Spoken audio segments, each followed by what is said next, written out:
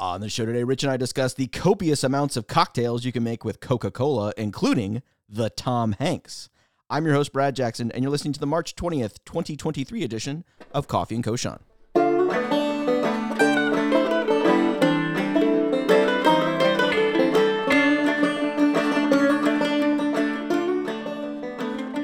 So, Rich, one of my favorite mixers, I think one of the best mixers on the face of planet Earth, is Coca-Cola. Whether you have it as regular, Coke Zero, Diet Coke, there are a ton of cocktails you can make with Coke.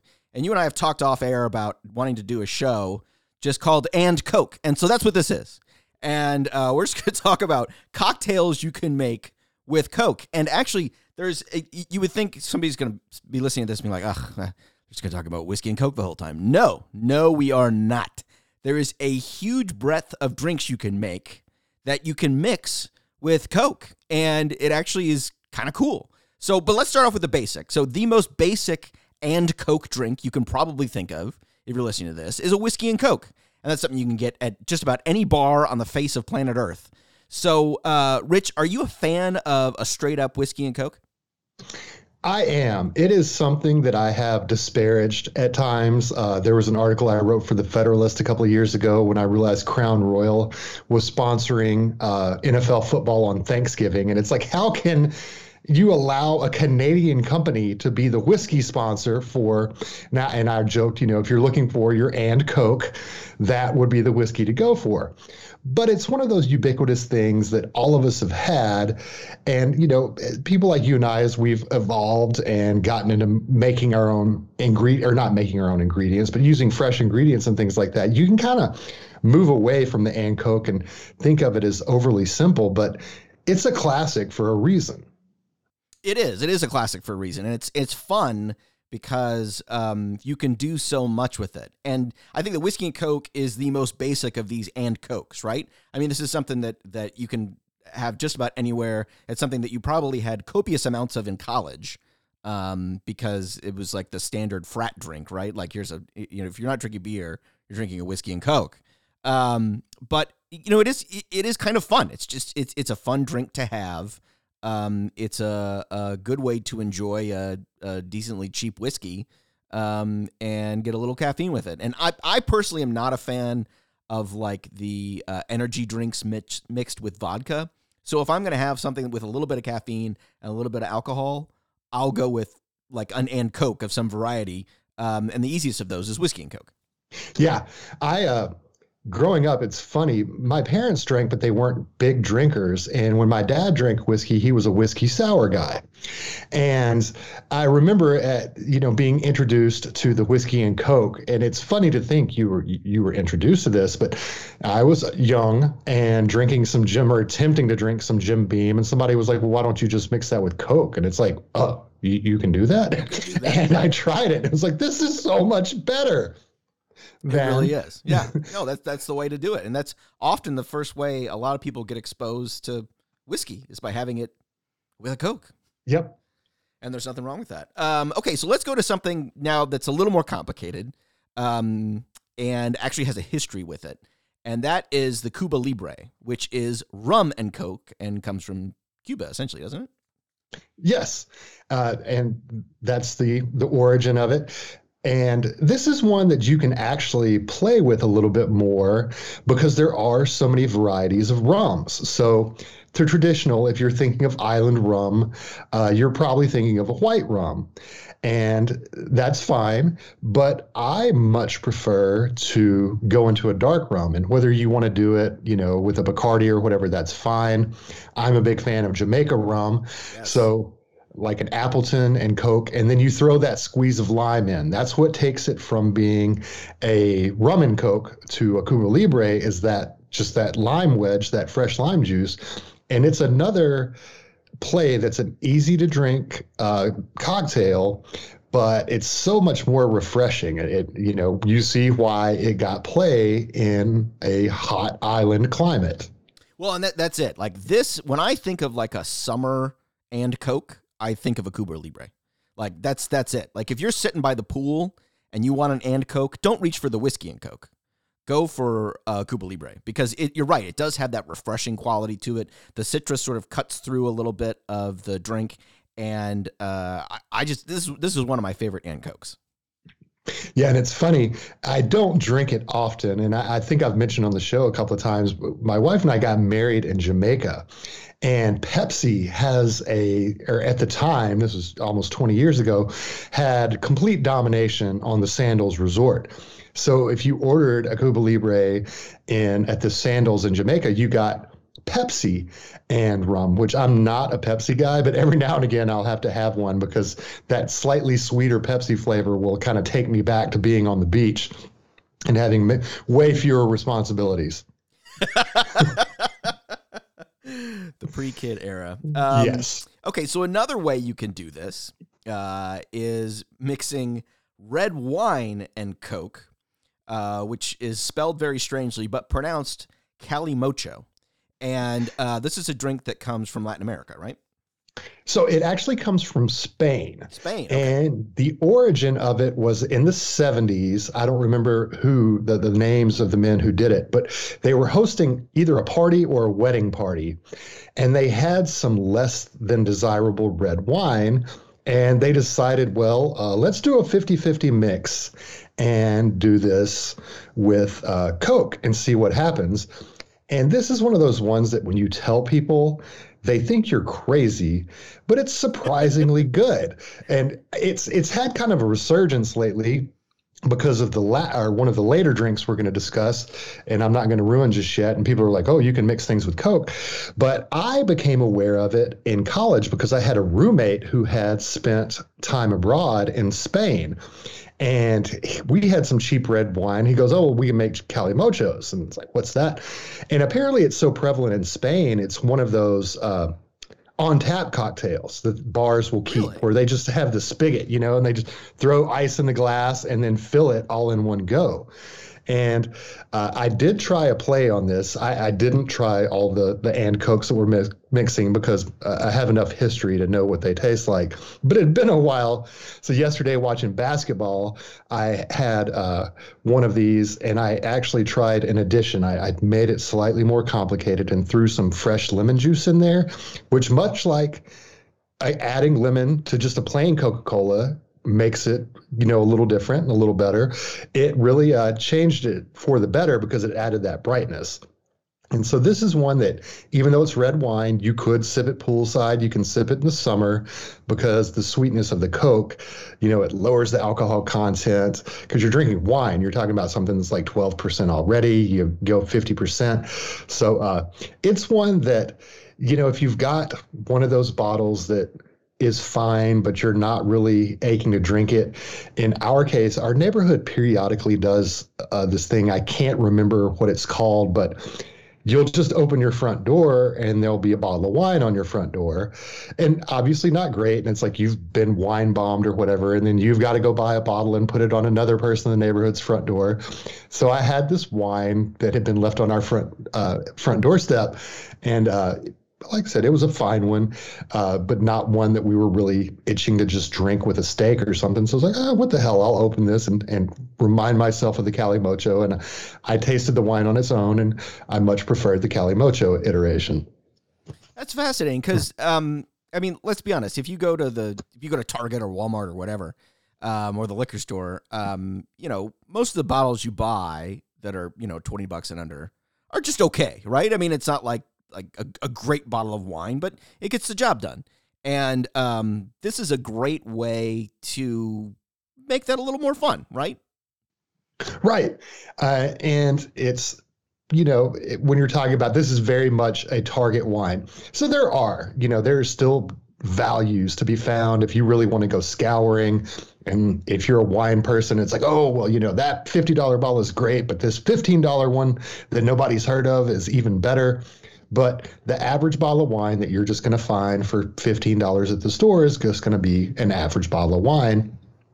And if you've got it and you're looking for something a little different, it sounds crazy. I don't think it's going to become anyone's go-to. But if you enjoy variety in your cocktails, then it's one to give a shot to. And it'll be one that every now and again the mood will strike and like, what the hell? I'll have a calimocho. That's cool. I think it's a fun way to do that.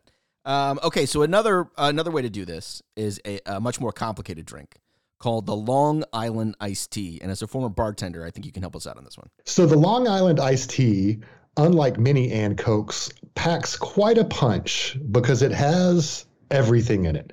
You've got vodka, rum, gin, tequila, then some triple sec or another orange flavored liqueur, sweet and sour mix. For the Long Island iced tea, you don't probably want to go fancy and squeeze lemon and use simple syrup. And then you add Coca-Cola to top that all off.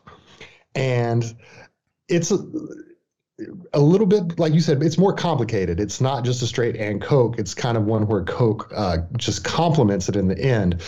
But because of the addition of all that liquor, that's one that I think you probably graduate to more in college. I know that adults drink them. I could not tell you the last time I had a Long Island iced tea, but it does taste pretty much like iced tea. And if you're looking to have just one while you're sitting poolside or whatever, it's definitely tasty. Okay, so this is a drink I never had until I got to Washington after college and was working in the Senate. There was a bar in Adams Morgan that had these Long Island iced teas, and we were all there one night, young College Hill staffers, drinking away our meager paycheck, and someone got one of these, and I remember tasting it thinking like, holy shit, this tastes like iced tea. But it's not. And no. You're right. These pack a punch. There are a lot of places that won't sell you more than like one or two of them that they'll cut you off.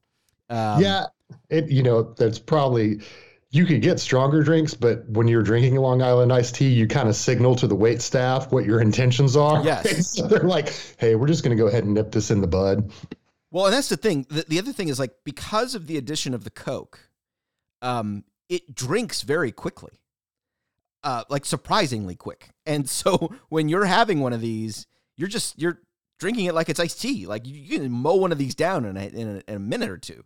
And then you're like, oh crap, I just had a lot of alcohol in a short amount of time. Like it'll really knock your socks off. But I think this is a fun way. So we've gone from very simple, the whiskey and Coke, which is just whiskey and Coke, to something like the Long Island iced tea, which is much more complicated, includes the and Coke, but also several other ingredients. So now I want to move to one that is relatively new. So Tom Hanks, a few months ago, was on the Colbert Show, and Hanks was telling a story about how he and his family celebrated New Year's, and they were all out at a restaurant, and he was saying, I don't drink very often, but someone ordered a bottle of champagne, and I had a Diet Coke at the table because I like to drink Diet Coke. And I said, well, why don't you just pour a shot of the champagne in my Diet Coke? And they did. And he said he got addicted to it. And he jokingly named it the cocaine because it's Coke and champagne. But it's really taken on it's really been renamed by the internet, the Tom Hanks, sort of like the Tom Collins, but it's the Tom Hanks. And this is simply, and he gets it with diet. Because he's a Diet Coke drinker. You do 4 ounces of Diet Coke, 2 ounces of champagne in a glass with some ice, done. And I'll tell you, I had this right before we started recording to give this a shot, and I was very skeptical. But I got to say, I really enjoy this drink, Rich. So I had one yesterday, also watching basketball, go Hogs. And after the Cali Mocho, we had a split that the previous homeowner, who really left nothing good in the house except for poorly installed appliances and holes behind every fixture that I'm currently dealing with. But she left a split of Asti Spumante in the bar fridge. And, that's almost too bad for even a mimosa. So it's been just sitting there for several years, and I have this Coke open because I'd made a Cali Mocho, and it's like, well, what the hell? Let's give the top. And I had the same reaction as you. I was highly skeptical, and my reaction was, I could see drinking this again, particularly in the summer, socializing with people or things like that when it's hot, and you want a little booze, but you also need to stay hydrated and refreshed. The flavor combination worked in a way that I did not expect. It really does. This, to me, is the perfect pool drink. So if you're hanging out with your family at the neighborhood pool and you want a little something to relax, but you can't get sloshed because you're taking, you're watching your kids to make sure your kids don't drown in the pool, and you're in public, and you want to be, with it for all these folks, then have something like this, because it's a fun drink. It's definitely something that everyone will want to talk about. And it's a good way to relax with a little bit of Diet Coke too. Like I really enjoy this. I, like Tom Hanks, am a Diet Coke drinker. And I gotta say, I really like this. Yeah, I did. I'm also a Diet Coke drinker. My wife tasted it. She had the same surprise reaction. Her normal go-to is Manhattan. And so she's not, a girl drink drunk, if for any Kids in the Hall fans out there. And she was like, same thing as us. She's like, I could see drinking this hanging out during the summer. Yeah. It works better than it should. Yeah, I gotta say, I'm gonna put this in my rotation for summer drinks. Okay, so I want to do one that is one of my, and I have no idea if anybody else does this. I'm not claiming I'm the only person in the world who does this, but being someone who is caffeine addicted, straight up caffeine addicted, in the afternoons, someone at our office will go get cold brews for everybody. So they'll go to one of the coffee shops around our office and come back with iced coffee for everyone. And what I like to do when I'm about 2/3 of the way done with my iced coffee, I like to top off the cup with a Diet Coke. So it's a Diet Coke and coffee. And I got to say, I love it. I love the combination. You get a little of the bitterness from the cold brew. And I don't put anything in my iced coffee. I just drink it black. And I pour in the Diet Coke, and I love it. And it's a great way for me to finish the Coke. I know it's like terribly unhealthy and everything, but I got to say, I really enjoy that. And since this is Coffee and Koshan, I thought I would work my my coffee and Diet Coke drink into this. So actually, I have had an iteration of that. Before the cold brew revolution really took off, at one point, and I don't drink coffee anymore, just it doesn't play well with my system. It doesn't wake me up so much as give me a stomach ache and make me kind of anxious. And then like about bedtime, it's like, ooh, I'm awake now. Anyway, I used to be a much bigger coffee drinker, and I liked sissy coffee. I hadn't learned to appreciate just coffee, or I'd never had good enough coffee. And I had this recipe book for how to make coffee so that you could make it for, your iced lattes and things like that. So it was kind of cold brew before cold brew, except it was hot brew. So you would just, I'm trying to remember, it was an insane, you would take your coffee pot and do like almost a full basket of grounds with like 2 cups of water and produce this super thick concentrated syrup that you could add just a shot of to your milk or your chocolate milk or whatever, and have your like fake Starbucks drink. But in there it mentioned, hey, you can try mixing your coffee with Coca-Cola. And I did, and this is another surprisingly good combination, that just the sweetness and the kind of caramel flavor of the Coke comes together with the coffee, and it really, really works. It really does work. It's one of my favorite things. And I know for a little while, several years ago, Coke did a pre-mixed Coke and coffee in a short little bottle, and they would come in these black bottles, I think with like gold writing on them. And they don't make them anymore because everything I like gets taken away from me. But this is how I do it now, and I've been doing this for years. But it's one of my favorite things to do at work. I remember the first time I did it at the office, someone stared at me like, "What in the hell are you doing?" But then I said, "Look, take a sip of this. Just take one sip and tell me what you think." And they were like, "Oh, hey, that's actually pretty good." I was like, I know, right? Now you've got a new way to finish off your iced coffee in the afternoon. And lo and behold.